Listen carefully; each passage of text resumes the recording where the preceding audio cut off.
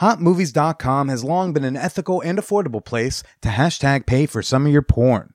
Now with Hot Movies Select, customers gain access to unlimited viewings of tens of thousands of additional films from all their favorite studios for the low price of $24.95.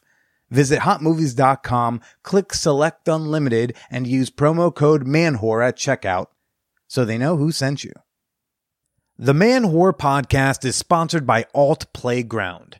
APG is more than just a place to find couples to swap with. Alt Playground is a lifestyle community for all non-monogamous and sexually adventurous people to connect and share. And you know I started a profile. Join me over at altplayground.net. That's altplayground.net. Now let's get to the show. Welcome to the Man Whore Podcast.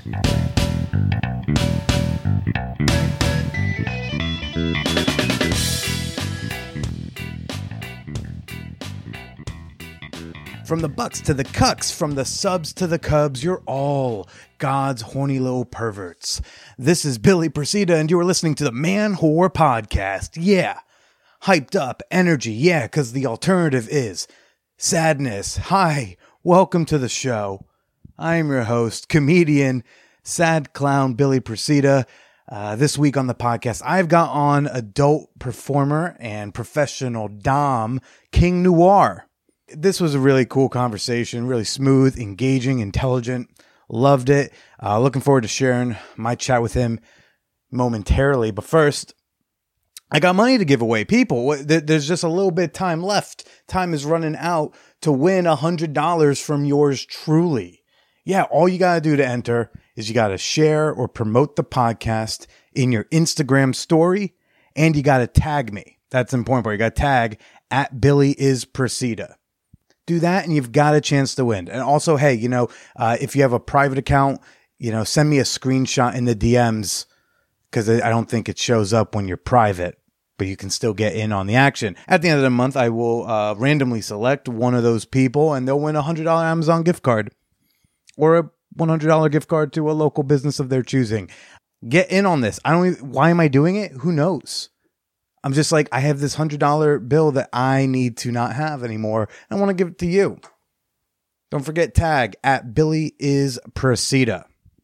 Thank you for the kind words, folks, in the DMs, the emails, and all that jazz regarding the breakup. I'm good. I'm a really good neutral. Like, I'm as good as one can be without actually being good, if that makes sense. This is a very different kind of breakup for me. I'm used to them being louder or angrier or more eventful. I'm used to them coming with a loss of friends or community along with it. That's not happening here. So I'm just trying to navigate this whole being friends still thing. And some of y'all have been very quick, though, to come try to comfort me, and that's been really sweet. Some of y'all bought me books. Some of y'all bought me furniture. I got a bookshelf out in the mail just a couple days ago. They gave me a nice, a manly post-breakup activity. Building a shelf. Build the furniture. Feel like a man. Yeah, you like the way my forearms look as I twist that screwdriver? Yeah, you like seeing me flex that forearm muscle? Don't even know what it's called. I like it. I've got all the sex gender books are in it. It's my slutty book tree. It's mine and I like it. Before we get to this week's guest, King Noire, I got to break some exciting news because I got to announce what we're doing on January 30th. Saturday night, January 30th is the next monthly Man Whore Munchin'. We're playing a throwback. We're playing a classic party game. We're popping on the Zoom and we're playing some Truth or Dare. Yeah. Oh, that was fun. We did this earlier in the quarantine. Like we played some Truth or Dare in the Peep Show with the Patreon community. So I'm bringing it back for this month's Man Whore Munch, and it's going to be on January 30th, 9 p.m. Eastern Time. All of my $7 and up Patreon members will get an invite. So if you are currently a patron and not at the $7 level and you want to join us, I think it's worth bumping it up. You can always bump it back down. Not a Patreon member? Hey, what a time to come on in and join. Come join us to your comfort level. Although this is a boundary pushing game, so, do please come prepared to push your boundary at least just a little bit. Become a member today. Get your invite later at patreon.com/manwhorepodcast. That's Patreon, patreon.com/manwhorepodcast. And start brainstorming some really good truths, some really creative dares. And honestly, with the truths, let's get a little more creative. Like, yeah, I know we're a bunch of slutty sex pervert people, but also, we have lives and souls and funny anecdotes where everyone had their pants on. So let's come up with some, at least to lean into it. Like, can we not jump into who here's eating ass as the first question? Gotta pace ourselves, people. One person I hope will be joining us at the monthly Man Whore Munch is George Duschel. It's German. I don't really know how to say it, but George, here's your fan whore appreciation moment. I looked it up. Man Whore Podcast is really just Man Whore Podcast. It's just Man Whore, but I think you just say Man Whore, but it's just spelled differently. But I did look up to say, I think I'm doing it right. Deutscher Zuckerpapa. Thank you, Sugar Daddy. No, not Sugar Daddy, just a Patreon member. Supporting an indie content creator on the webs. Thanks, buddy, for being a member. And I hope you join us for all the fun on January 30th. And now for this week's guest, King Noire. King Noire is one half of Royal Fetish Films, which he runs with his partner, Jet Setting Jasmine, who you're all going to hear next week. But he is a master fetish trainer. He is a pornographic star. He is a hip-hop artist. He's many things. He wears many hats. And we're about to go dive down a rabbit hole with King Noire. Little side note, we recorded this week's episode, next week's episode, a little differently than we normally do. So you might hear like a couple times where it feels like it's skipping, or as if like the Wi-Fi went out and you don't hear him speak for like literally half to a second and a half. That's because that is what happened. The Wi-Fi went out like a couple times briefly and skipped. Some of them I could fix. There were a couple that I couldn't. So don't just keep rewinding thinking something's wrong. That's me. Your file is fine. It doesn't interrupt the conversation very much. All right, let's do wow, now doing that disclaimer, I kind of railed off the whole let's go to my conversation with run up. So I should probably kind of pull back, rear up. I'll just go ahead and tell you got two ads. Okay, we're hearing from two great sponsors. They're both names that you're very familiar with on this podcast, and then we're gonna lean in to King Noire, and I think now we are again hyped for ads and King. Just when you thought I had nothing new to say about hotmovies.com, I do. Hotmovies.com is a longtime sponsor of the Man Whore podcast. Very, very close friend of the pod. So close, we give each other brand marketing reach arounds at this point. We love hotmovies.com as an ethical and affordable place to hashtag pay for some of your porn. Hot Movies has their own subscription service. Customers who sign up get unlimited access to more than 30,000 movies from the hotmovies.com library from many of the most popular studios in the industry. They can watch as much as they want, as often as you want, all for one low price of $24.95. Plus, you get your 20 free minutes when you use promo code MANWHORE at checkout. So go to hotmovies.com, click select unlimited at the top and sign up today. And don't forget to use promo code MANWHORE at checkout so they know who sent you. The Man Whore podcast is sponsored by altplayground.net. Yeah, the place to go for your next non-monogamous adventure. Altplayground.net has, really adapted during these times of COVID to help connect like-minded people all over the country. We all know that when this is over, we are jumping on planes and fucking some people in faraway places. I think that's a lot of our impulses right now, right? Like, I know I need to get to Texas. I know that. I need to get back to California. I know there's some people I'd like to see after this long interlude. And APG is going to help me find even more when I'm on my travels. Check it out today and see who's in the lifestyle near you at altplayground.net. That's altplayground.net.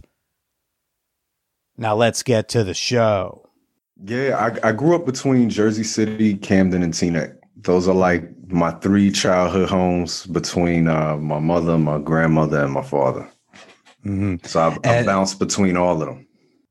I mean, I'm Jersey from north to south. I also lived in Bayonne and North Bergen. Oh, wow. All the bus all over stops. Jersey. All the major pretty bus much stops. all the major bus stops. And then I lived in New York. I lived in the Bronx for a little while, but I'm a Jersey guy through and through. Right. And where did you get, where's like the origin story of your porn career? I think I saw something on your Wikipedia page that you got that a chick you were dating brought you into it. Well, we weren't particularly dating. We messed around a lot, and it was a homegirl of mine. Like we went to high school briefly together, and she was a dancer at a club in Philly. And some people saw her and was like, yo, we'd love to take some pictures of you, when porn magazines were still popping, and she was just like, I'll do it, but I don't want random dick in my face.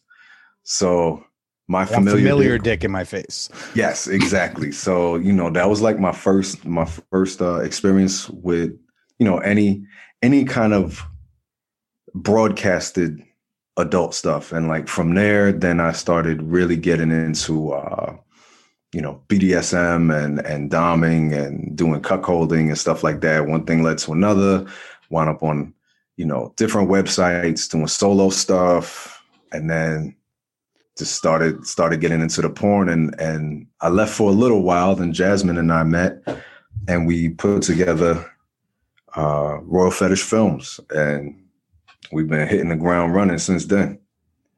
Yeah, no, that sounds like a very streamlined version of things. But how old are you that first time when the stripper was like, "Hey, can you help me out with a shoot?" I was 18.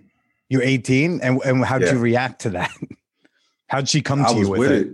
I mean, she knew, like at the time I had actually I was bouncing around from spot to spot, staying in motels on Route 46 and Route 1 and 9 for everybody that know that's from North Jersey. So like a couple of them that's still standing, I lived in, you know what I mean? And she just knew what was going on in life at 18 that you were bouncing around motels. I was wilding, and my mother was like, "There's no place for you here," and my grandmother said the same. So it was kind of like, just fending for myself and some learning tough how love to navigate the world. Yeah, I mean, it was the best thing I feel like that could have happened to me, because it really did make me man up and start handling shit. Both between the adult entertainment stuff and the adult entertainment stuff led me to my music and going into business for myself. So, it needed to happen. And Shorty hit me up and she was like, yo, I know you could use the money. I know what you're working with, and I know you're not shy. So what's up? You want to make some money? And it wound up being, we didn't even have sex. It was all like the insinuated sex from pictures where you'd be like this close to the pussy, but you're not really eating it.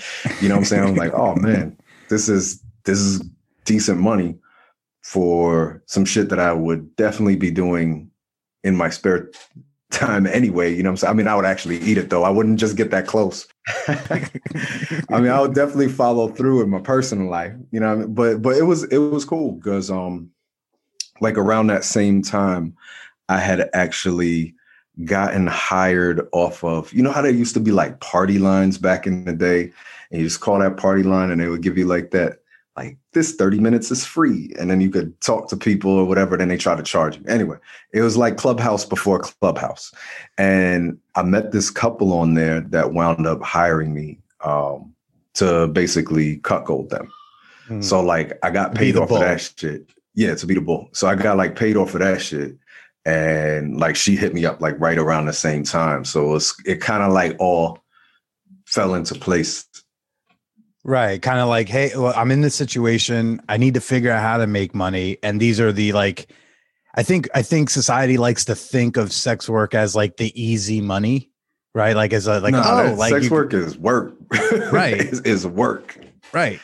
But I think people think of that as like the easy go-to, like, oh, I could always, I mean, we're seeing it now. People are like, oh, I guess I'll start an OnlyFans or whatever, because people are, across the nation hard hit up. But it seems like back when you were in those that 18, early 20s range, you were, figuring it out and realized, oh, I could get paid to do some, I mean, like at the time, are you thinking of it in a bigger way? Or are you just thinking like, oh, here's a gig, need to, be able to pay the motel? Or are you thinking about it like I'm about to do sex work?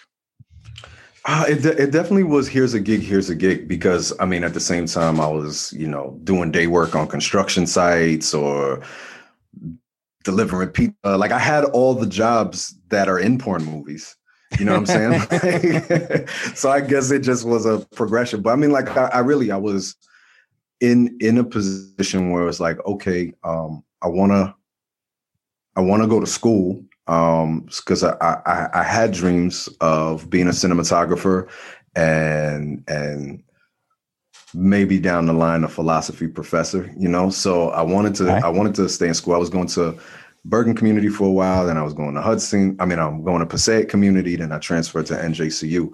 So, I was still trying to stay in school, and school's not cheap. Living ain't cheap. You know what I'm saying? Especially when you're on your own at that age. So, it was like sex work presented itself as I can make my own hours. Mm-hmm. You know what I'm saying? For the most part, I could make my own hours and still be able to go to school, still be able to do other work that I was doing, still be able to do music. And, for a lot of time, like when I was first on the music scene or whatever, a lot of my peoples didn't know what I was doing. So it'd be like, yo, we had a show. I'm like, I got a client I got to cut out. So I'll be like, yo, gotta go. Like right after the show. And they're like, why are you not hanging out? Like, mind your fucking business. I'll tell you later. and why were you not so open to share back then? Back then, I mean, I put it in some music like, oh yeah, I got some pictures floating out there. I did some porn, whatever. But like people, especially because a lot of the music. You were hinting in the lyrics? I hinted in my lyrics for sure. I do that in my comedy bits. I'll be like, hey, I used to cam. That was weird. Let's do an anecdote. I mean, to me, it's good because then, if somebody does bring the shit up, I'm like, I already told y'all. But for me at the time, it was kind of like I wanted my music to be taken seriously, and I wasn't particularly rapping about sex with my early music. A lot of my early music was politically and neighborhood and personal as fuck. So it's like, a lot of times, and especially in hip hop in that era, you know what I'm saying? People kind of viewed like if you rapped about women and sex, then you weren't like to be respected on the same level as, if you were dealing with philosophy and politics and it was like lowbrow shit. Yeah, kind of, sort of, and then also at the same time, I'm just one of them people, I don't always broadcast all my moves until, them shits is made. So I didn't know if I was going to stay with it, if I was going to push it more or grow in it. So I didn't want to just be like, yo, here's my whole hand.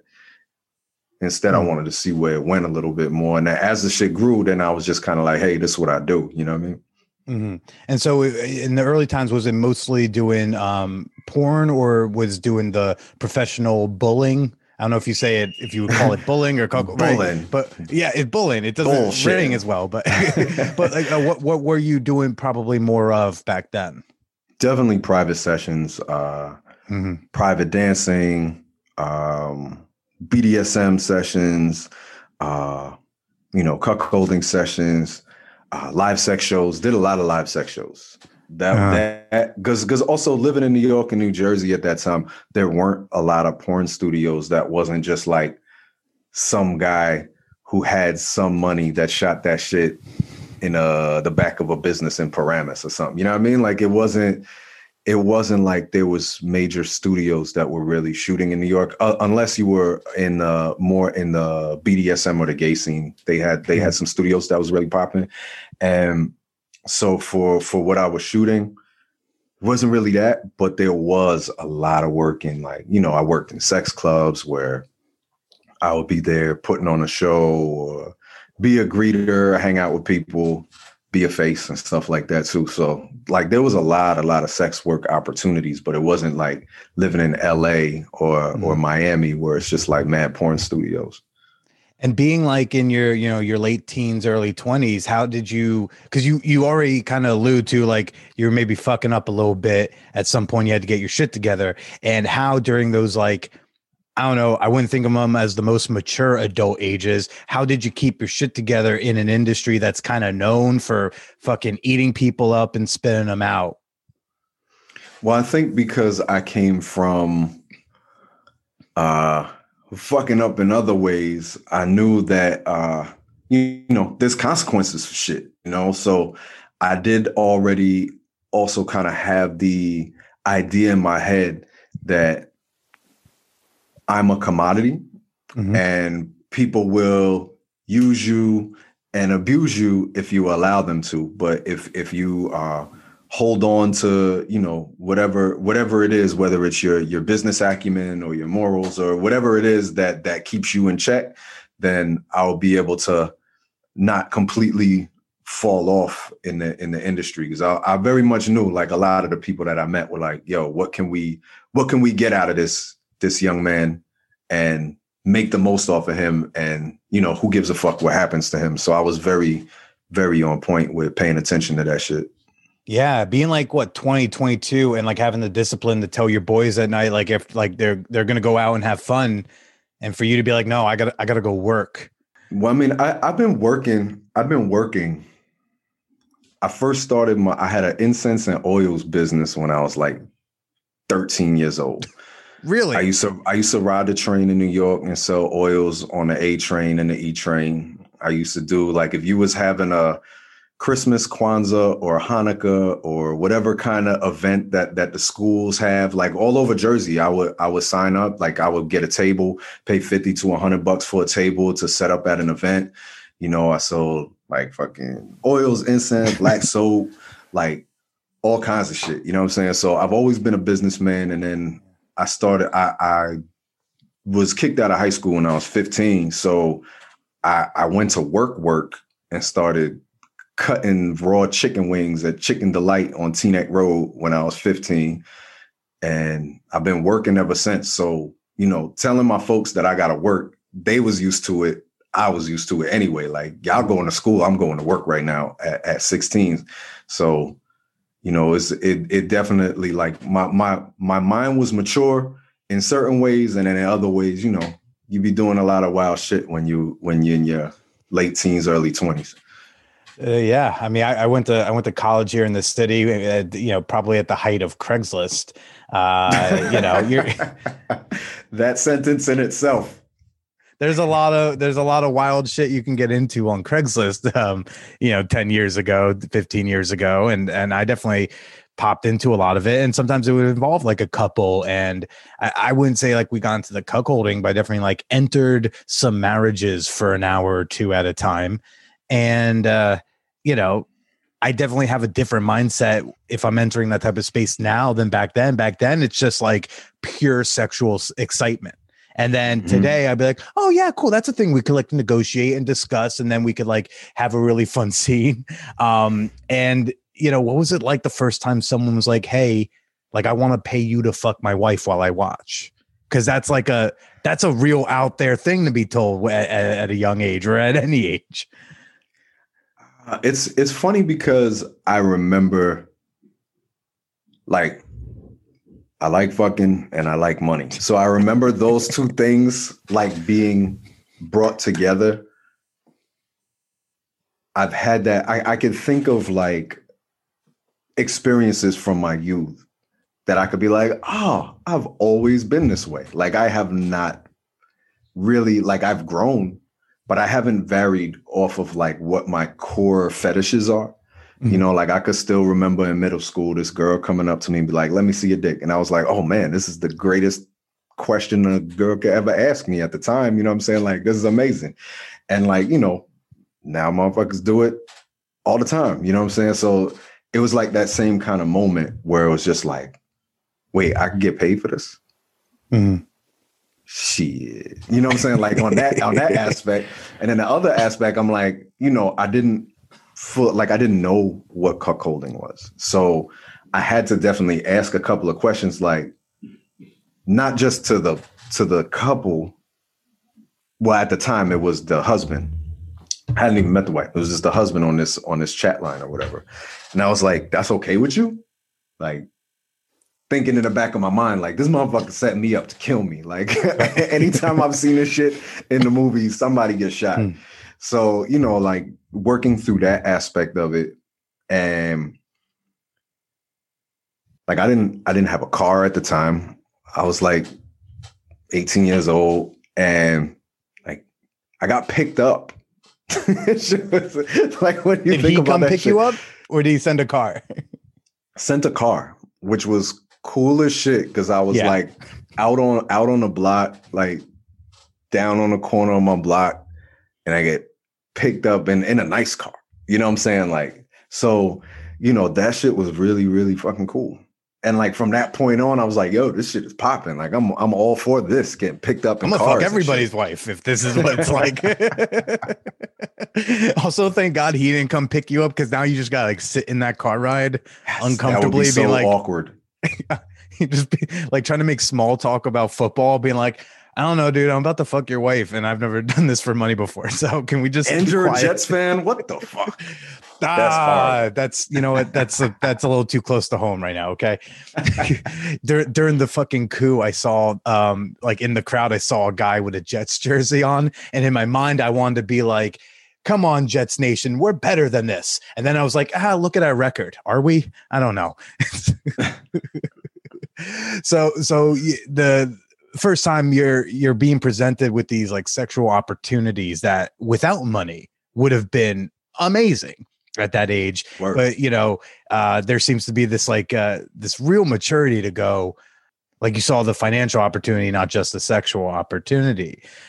You also mention how like you saw early on in the industry how like people would want to try to use you like an object to see like what kind of money could be made off you, and that you're going to have to defend yourself. What's that like, realizing that you are a commodity? Well, I think that's in any industry. I think it's really easy for people to... I don't think stockbrokers think that they're a commodity. You know, like I think they go to work thinking, no, I trade the commodity. I think there's people in positions of power who don't think that they're the commodity. What's his name? Jordan Belfort. Jordan Belfort knew he was the commodity. He knew that he's the one that was selling shit. And I think, and the reason where I was going is like, you know, with sex work, because it's our bodies. And you see the same thing with like with athletes. You know, people know because it's your body and your body is doing the work, like people are like, okay, it's easy to say that person is a commodity. But like I said, I've also worked on a construction site. You ever be on a construction site with somebody that's got to carry heavy ass materials and they fucked up their leg or they fucked up their foot and they're in pain? Like, they're not going to be able to feed their family if they're not there. You know what I'm saying? If there's somebody that's watching over a particular project on that line, if they're not there, somebody else is going to take their job, or there's going to be a bunch of people who don't know what to do. You know what I'm saying? So it's kind of like in every position, people listen to this podcast for you. If somebody else was on, they might not listen. You know what I'm saying? So like every single job that we do across the board, you are a commodity, whether it's for your mind, whether it's for your time, whether it's for your body. So, you know, it was kind of like understanding that from the other aspects and other work that I had already done. It was just kind of like this even more so, you know. And when I first was in it, I wasn't as diligent as I am now. Like now it's like what I eat, you know, the amount of time that I spend trying to get my cardio in or my workout in or whatever. It's like, I know I got to take care of myself because I am my product. Same thing with when I was doing music. Like, that's my mind. I got to keep my mind sharp. I got to, you know, keep my bars sharp, all that kind of stuff. So I think if everybody realized that, there'd be a whole lot more people that's just like, you know, I'm not going to take this bullshit from my job. I'm not going to take this bullshit from customers or clients or consumers. That, you know, I have to respect myself and other people need to respect me as well. And then also, you know, how we respect other people for doing their job. Mm-hmm. And in those earlier days, in those earlier years, that first run doing sex work, doing porn, you know, is there an example of a time when you had to say, no, I'm not going to put up with this bullshit, and you had to kind of make that known? For sure. That has happened then and now. Like, I'm sure it happens plenty, but I you know, but I'd be curious the difference. Back then, back then there definitely was more of a like, if I say no to this, where is my next meal or my rent coming from? Even more so. You know what I'm saying? Like, so those decisions, like, I definitely was in a couple of, I had to break it off once with someone I was doing duos with, because we had a client who requested like some ease. Let's just say, like, they didn't want to be completely berated in verbally or get pushed too far to their physical limits. And, you know, the duo partner I had, she was very beautiful, but I don't know, like just one day she must have came into this session and she was pissed, and she like really went past this person's limit. They had to give their safety word. And, you know, this was like a recurring client for me, not for the duo partner. And, you know, I had to say, like, we can't work if this is how you're gonna treat this person. We had to end the session, you know, had to iron out some financial situations with the client, because, you know, I even back then I was, you know, you don't go past nobody's safety limit. You don't do what someone's not requesting. You know what I'm saying? Like, we're here as a service. We're here. The time is, you know, some wild shit is still got to maintain and be within somebody's boundaries. And cutting it off with that duo partner did put me out for a couple months, because I didn't have another duo partner to do particular sessions and scenes with. So that shit was whack, but it also was respected by the client that then, you know, hey, when you do find somebody, I'll be back. You know what I'm saying? So that was important. And you could have kept that business relationship going, but it sounds like you were able to sleep better at night because of the decision you made. Yeah, I definitely think that no matter what, like if we have philosophical differences or we don't work well together for whatever reason, there's still it's always good to make things amicable and peaceful, you know? Yeah. Yeah. And how long was that first run? Cause you had mentioned earlier, like you took a break. So how long was the first run? So I was 18, and then I guess I took a break at, man, I gotta think. So 2005. So let's say, ooh, I'm not good at math today. It's so you can estimate. So like that first joint was like maybe like 6-7 years. Yeah, which is like longer than many people's entire careers in porn. Yo, I have been. It's crazy. I have been a sex worker pretty much a little longer than half of my life. It's wild, you know. Yeah, and it's interesting because, you know, you see people come and go. You also see other people who have been career sex workers as well. And, you know, it is not an easy profession. That's why it is funny, like how you said earlier, like everyone's like, oh, shit, times are tight. You know what I'm saying? That's the tough part. And, you know, when the world opens back up again, if you now have, you know, your advertisements on Twitter or wherever else, you Telegram, wherever, you know, now you're out there. Not that I wouldn't be a good one, but I don't think I can run for Congress or the Senate or president anytime soon. They accept crooks. They don't accept sex workers, apparently. So strange. Am I right? Even, I've kind of relegated myself to never getting cast in a Disney film. I can live with that. You know, there's other places. I'm trying to be super hoe in a Marvel movie. That's Disney, right? Okay, yeah. So we'll see. Yeah, I could be a sex worker on some random planet in Star Wars. We'll see. I'm not gonna shun them yet. I don't know. I think I could curse somebody out in Deadpool. They just confirmed there's going to be a third. Should be an R rating. Let's see. You look like a superhero who like maybe took some of Spike Lee's style with those glasses. Yeah, these but glasses, otherwise, like these are the Jones right here. Now that would be hot. If Spike want to do a superhero movie, I'm all in that shit. Super hoe movie, like a super gigolo type of thing. That would be wild. What would your superhero name be? The Black Bull? That just seems natural. It has alliteration in it. I don't know. That one might get misconstrued at some point. And if somebody called me that I wasn't comfortable with, they'd have to see, my atomic elbow drop, John. You know what I mean? But I don't know. I think it would be interesting to see a movie, like not even really a superhero movie, but a movie about sex work that isn't only the horrific side, because there are some people who have experienced like there's gonna be good, there's gonna be bad in everybody's life, but like to show the full experience, like I think there have been some films that have been good, but I mean I also know when it comes to Hollywood, they gotta have a certain level of drama and all kinds of other shit to like pull people in, but I do think there can be some better portrayals of it. And I also think, sex workers who don't fit that particular mold of like Julia Roberts' Pretty Woman would just be interesting in general.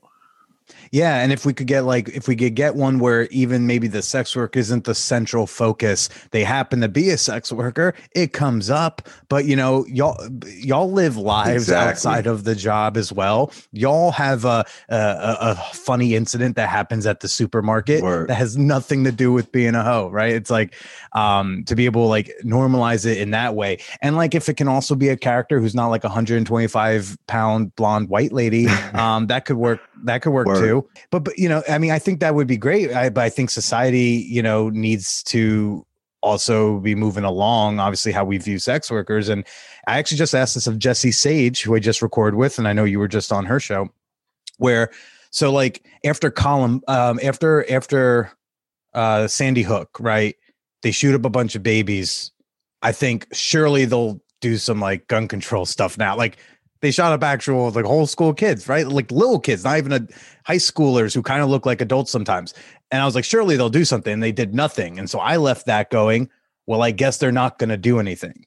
So similarly, right now, where we're probably seeing the most people dabbling in sex work than probably ever have before, if we don't exit the quarantine feeling a little more humanizing sex work a little bit more because we have like 6 friends who'd had an OnlyFans for a minute, do you think there's any hope of us humanizing sex workers? That's a really good question. I mean, Beyonce mentioned OnlyFans, so that was helpful. No, I think when it comes to the humanity of people across the board, you know what I mean? Like, we live at a time when humanity isn't really appreciated at all. So then when people feel like they have a leg up on you in anything, they'll kind of like use that leg to kick your ass down. So it's kind of tough. I think going back to lawmakers, you have a lot of lawmakers who, want to push all these kind of laws that are detrimental to sex workers. And I'm talking about, when I say sex workers, I'm talking about people who want to be there. Sex workers who are choosing that as a profession, not someone who's forced. Not trafficking victims. They're totally two different things, but they're trying to lump all of it together. And until people can have a nuanced view of humanity in general, like, for example, if you think that anyone who does sex work is doing it because they're trafficked or doing it because they have no choice, then you're not really having a full perspective on sex work. It's kind of like how, people think that all Black people are one particular way. Like, no, we all have unique opinions because we're individuals and we're human beings, right? So it's kind of like that same thing. So I think it will push.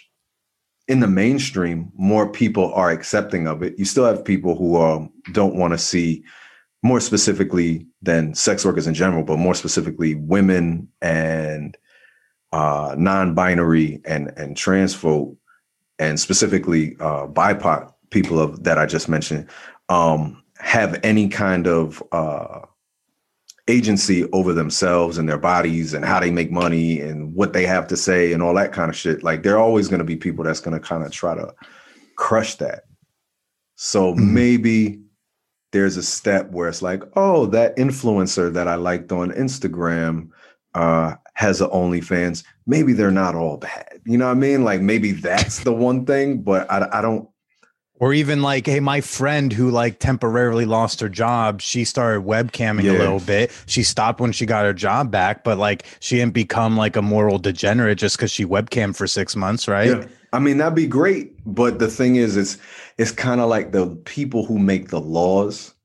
Like, in the general public, I think most people know somebody who has stripped or done camming or done porn. Yeah, but I think something. they think things of that friend. I think they have opinions of their friend because of the sex work. We already know that public opinion changes laws. Weed is like basically, I mean, weed is popping right now. My weed stocks. We're in 2020, and I know people who have done 5+ years over having like a gram or less than a gram. You know what I'm saying? And it's changing. The thing is kind of like going back to your comment about white women that are 125 pounds. Pit bulls are accepted dogs now because white women who are 125 pounds have pit bulls. Back in the day, you walk around with a pit bull, people think you a thug or a gangster. Weed, because white people are smoking weed and white people are starting companies that are not, it's okay. But back in the day, we used to get harassed by the police for smoking. You know, you get locked up for smoking. Like, I'm from Jersey, you in Jersey, the shit is legal in Jersey now. I know people who are still locked up because of marijuana offenses in New Jersey. Until they let those people out, until they let people of color who pushed marijuana, whether it be from music, weed culture, different scientific advancements in growing and things like that, you know, until those people are actually let into the industry, it's still that same particular view. It's still that same, but like, if it's white, it's all right. If it's anything else, it's oppressing you, you know? So it's tough. And I think it's kind of going to be the same thing with sex work to a certain extent, where it's like, oh yeah, like she had that OnlyFans. But I already view her, she's a white woman. So I don't have that particular something view that of her. I respect. Yeah. Right. You have to start as something I respect and then dabble in some sex work. You can't be in sex work and then I respect you. You have to almost prove that you could do a real job if you wanted to or something. I mean, as opposed to those people who only do it because they couldn't or something. And then there's also just that view. I mean, shit, even if you are the most qualified black man for the job, people will still say you got that because of affirmative action, or they'll say you were born in Kenya, you know what I mean? And you don't deserve the job. You know what I'm saying? It's still pretty tough. And then also, you know, for example, if you're a trans person, people will have this like particular idea of you anyway, or, you know, so I think it's kind of like certain steps, but it's baby steps. Well, then here's a question for you. So look, we're seeing now how weed is being legalized and decriminalized, and we, you know, state by state, and it looks very clear like it's going to be decriminalized federally, you know, pretty soon. And we're seeing things that are not like, I'm glad you bring up that there, you know, we still got a lot of like people of color who are locked up for having small amounts of marijuana, and that obviously needs to change.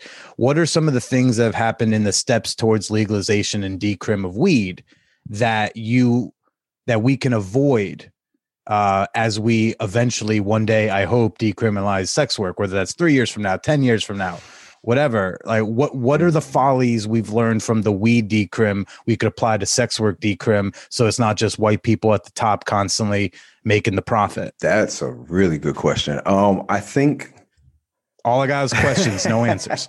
No, I think that's a good question, because if you look at like with weed, like weed has a lobby. You know what I'm saying? What's his name? John Boehner, the former Speaker of the House, is a weed lobbyist. You know what I'm saying? So if it comes down to it, and sex work is the same way, right? If it starts taking those same things, if you're only awarding legal permits to major companies like Brazzers, right? And then only these companies who or companies that are aligned with politicians, or companies that are aligned with rich people. Like, what was that shit in Ohio where dude from one of the boy bands was what's his name? Lance Bass? Nah, that's the astronaut. Nick Lachey. Nick Lachey in Ohio was the face of a company. See, I'll be doing my research on this legal weed shit. Right, of a grow farm. Yeah, right? he was the face and of so it. he got one of the few licenses happened to go to the 98 degrees. Yeah. So, like, you know, if it goes down in that same kind of way, and then you're not awarding legality to individuals, or if it's like, yo, this particular zone, it's not okay. This particular zone, it is okay. But that particular zone is out of reach for people who don't have a certain amount of money, or whatever the case being. You know what I'm saying? Like, I think that it's just like the laws and the steps to those laws have to be accessible to everybody. And I think, like, it's kind of like the thing. I remember back in the day, like, I had a homie that in like the 90s, he used to grow weed on his fire escape. And it was some of the best weed that I ever had in my life to this day. Right. And he was just like super talented. Like, this man could just hook the shit up. Like, he was a botanist. Right.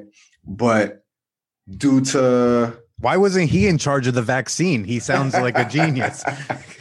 No, I've got something going on in my wine cellar. I don't know if weed and vaccine is close, but I don't know if you gave him a chance. I think it just had to do with, like, you know, we used to always joke with him, like, there's no way that this shit will be legal in New York and New Jersey. He lived in the Bronx. And it was like, no way it'd be legal in New York and New Jersey if every motherfucker like you could just grow that shit. Because it's like, you know, think about alcohol. People back in the day, I mean, they still do in the South, you know, make their moonshine or whatever.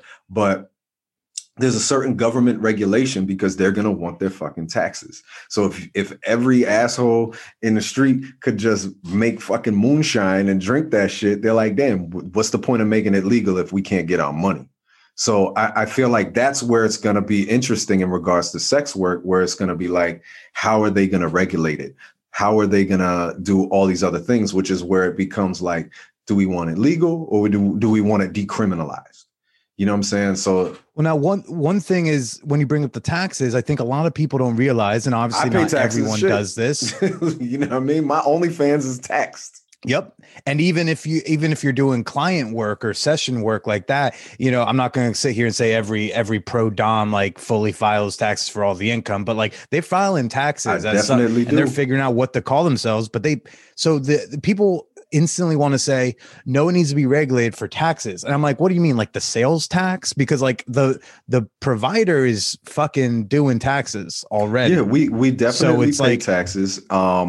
The locations, if you own a dungeon, you're paying your property taxes. So if you're smart, the people who come in session there, they, you know, all the dungeons I session at, there's a list. You know what I'm saying? There's receipts. You know, keeping track. People are able to maintain their anonymity. Clients are able to maintain their anonymity, but the dungeon itself is paying its taxes. The transactions are kept track of. Yeah, transactions are, but like you could keep your anonymity in the sense of like, you know, they're not like calling Mr. Smith to the front right now. You know what I'm saying? Like, no, that shit don't happen, you know? So I think decriminalization is important, but then the legal aspects of everything has to include everyone. It can't be like, you know, we can't have like the Monsanto of sex work. Exactly. We don't want to have brothels. We don't want Hilton Hotel to like be one of the 3 chains that are even allowed to have brothel licenses or something, right? Yeah, it can't be that way. So what regulations are a good idea, if any? When I was in Germany, I was in Hamburg. I was in Hamburg, Germany. And it was so funny because my reputation preceded me. And one of the people that I was on tour with, this is some strictly music shit, but the guy was just like, you want to go to the red light district, don't you? I was like, I mean, just calling you out. Check it. Like, I'll check it out. But I mean, it was interesting because I'd never been any place that sex work was legal. So we went to the red light district, and first and foremost, you know, people were not, or the providers were not outside on the street, kind of like all in people's faces, you know, that's one thing, which is safer for the sex worker where they can't just get snatched up. You know, people had, you know, it was kind of like windows. They would open the curtain and turn on the light if they were available.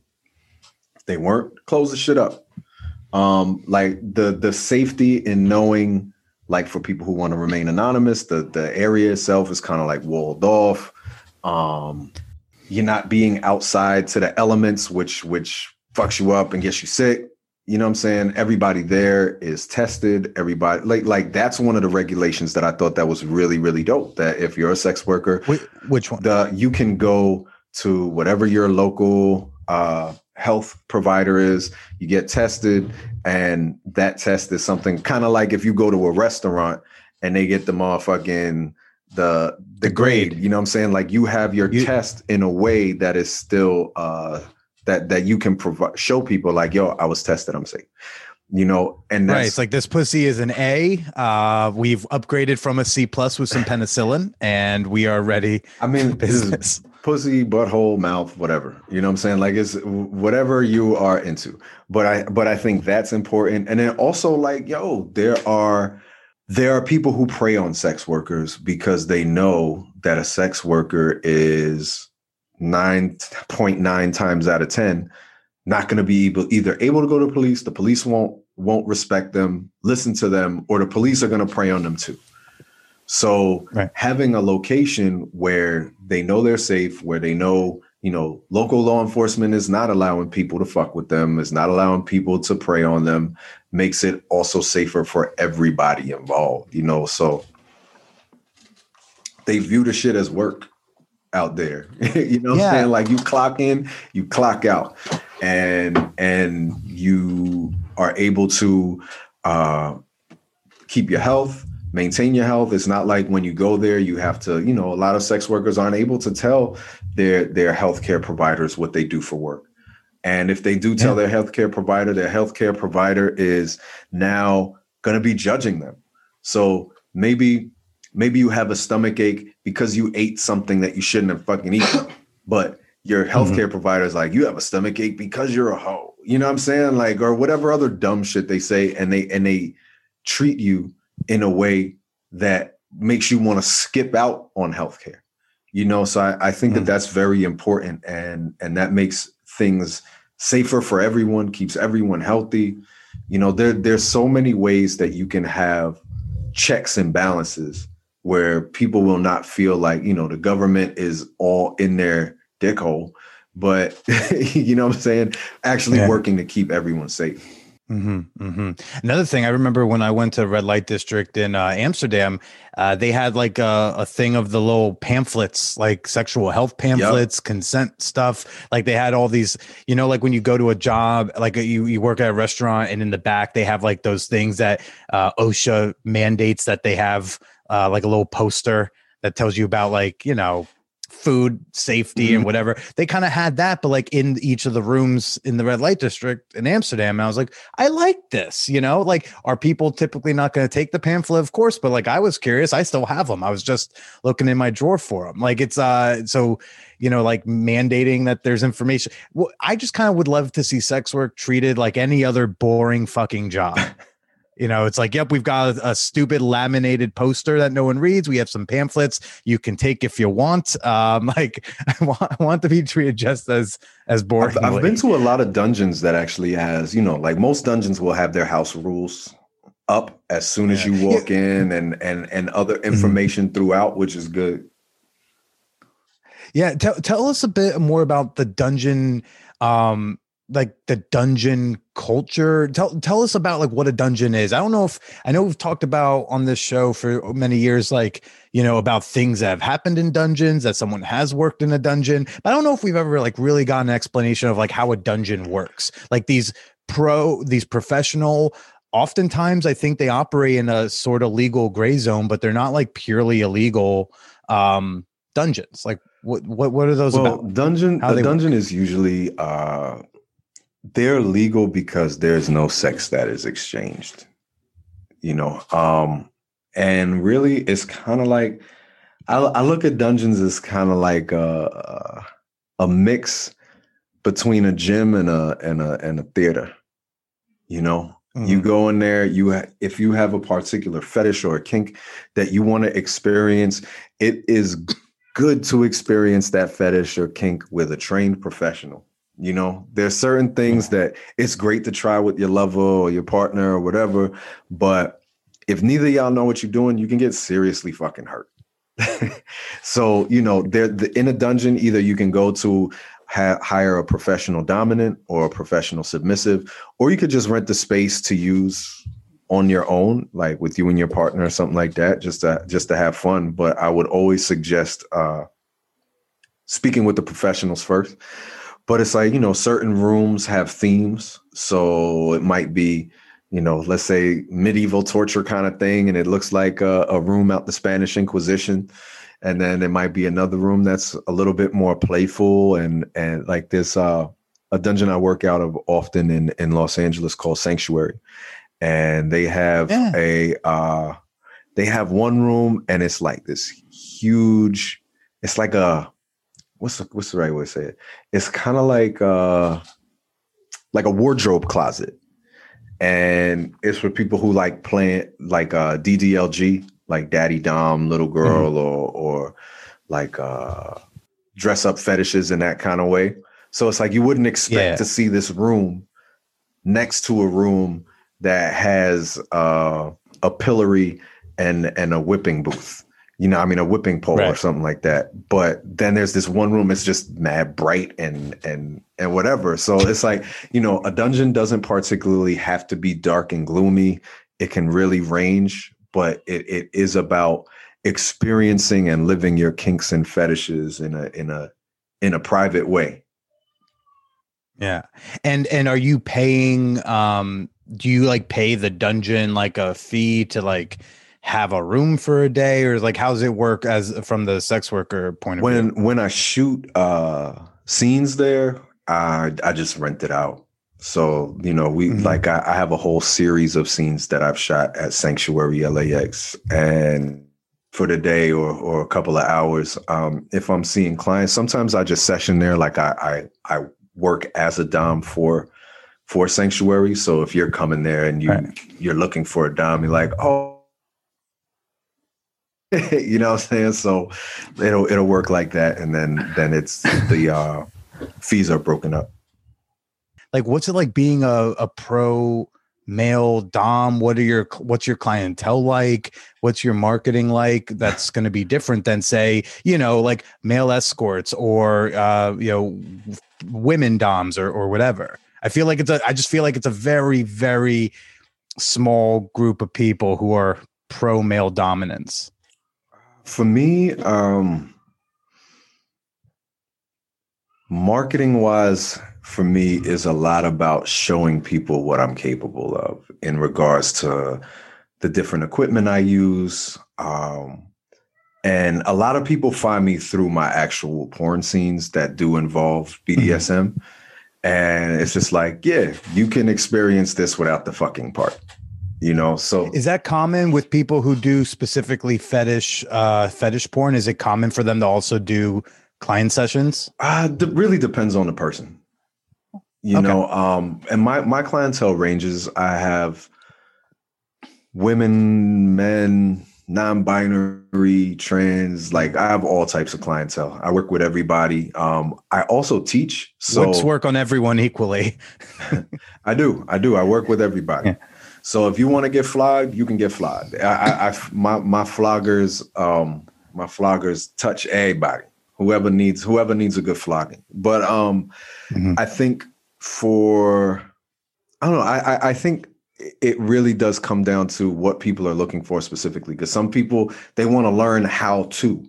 So a lot of men are more comfortable learning from another man. Like, oh, I want to flog my girlfriend the way you flog somebody in a movie or some shit. You know what I'm saying? Like, they feel more comfortable with that sometimes. And I think also for me, with my clientele who are, let's say, trans or non-binary, they know that I'm not here. Like, I'm open and work with everybody, so they feel more comfortable with me than maybe they will with some other male dominance. Someone off Scruff or whatever. Yeah. I mean, I don't know if I have my yeah. scruffy days or whatever. I think it just has more to do with, I'm an ally and an advocate.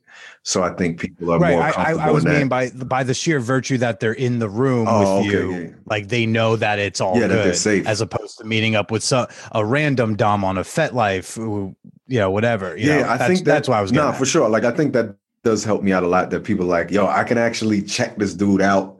I can see his life. I can see where he's been, what he's done, people who have worked with him. And like, my best advertising always is word of mouth. If someone says, I had a great time working with King or having King work on me or whatever, that's better than a million Facebook posts, because or like paying for a million Facebook posts or something, because it's like that person is saying they had a good time, they were safe, they learned something, whatever the case being. Mm-hmm.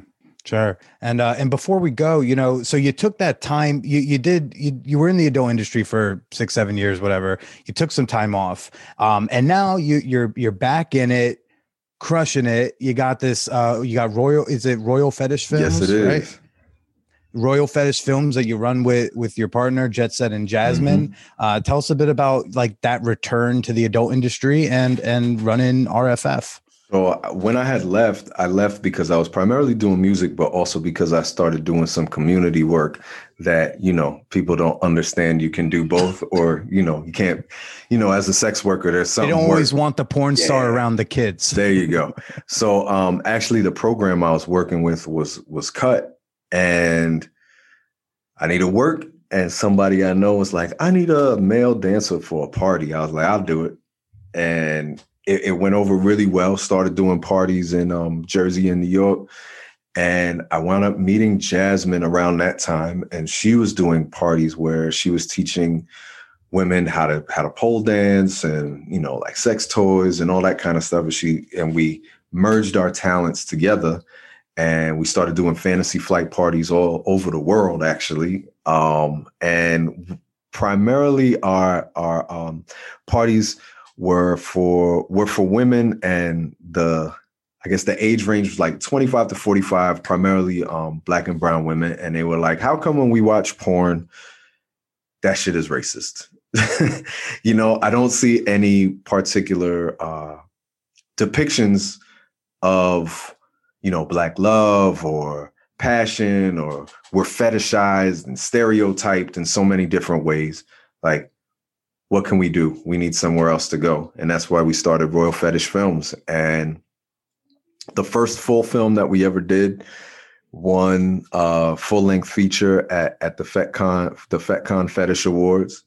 And then we wound up winning the next 2 years after that. And it just kind of like cemented us in a place of, people look for us of all races, of all genders, of all orientations, for passionate, kinky, hardcore fetish films. So, right now we have royalfetishxxx.com, but we also license some films to different sites. And we also have a deal right now with kink.com, where we're doing socially distant BDSM scenes for them. So trying to help people expand their sexual activity during this time of COVID to, if you have to be socially distant from your partner, or you're meeting somebody and you want to actually, get to know them or experience them in a different way, and y'all can't be there one-on-one in person, we teaching people how to socially distance their kink and get it in all kinds of creative ways.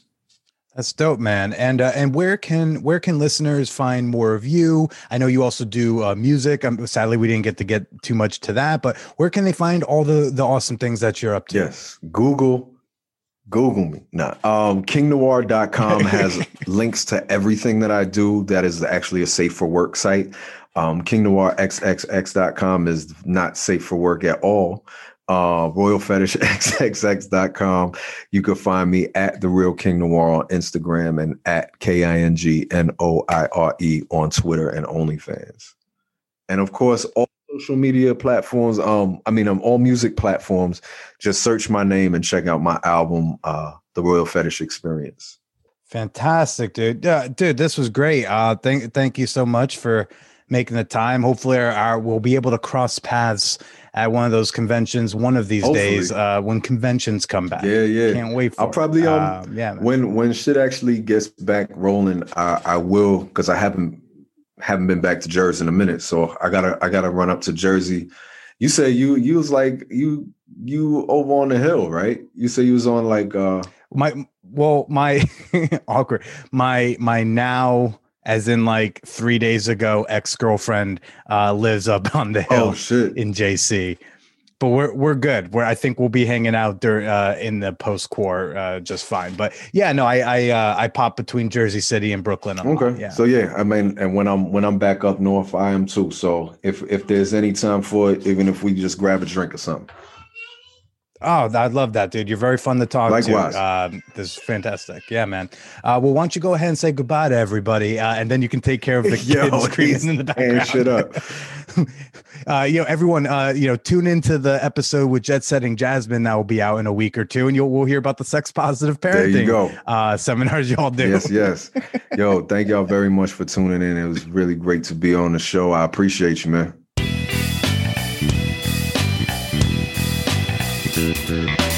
Oh, cuckolding, polyamory, doming, legalizing versus decriminalizing sex work, and dungeons. Learned about how the dungeons can work a bit, right?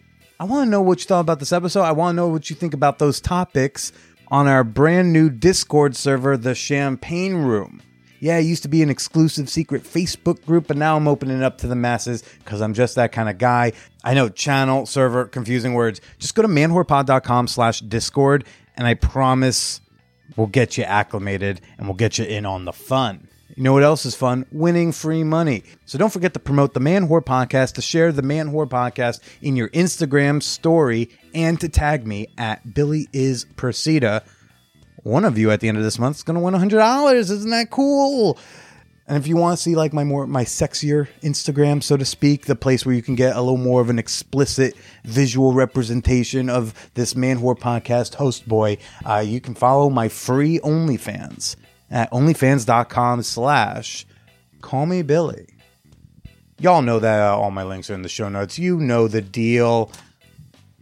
I failed to write down any and all things I'm supposed to plug during the outro in my notebook for some reason, so I'm not really sure what else to plug right here. I hope you're following the fans, checking out the Patreon, and tagging me in your Instagram story. I think those are the most important things. Next week, we're going to hear from King's partner, Jet Setting Jasmine. Another fantastic, captivating conversation. You shouldn't miss it. Your friend shouldn't either. Stay slutty.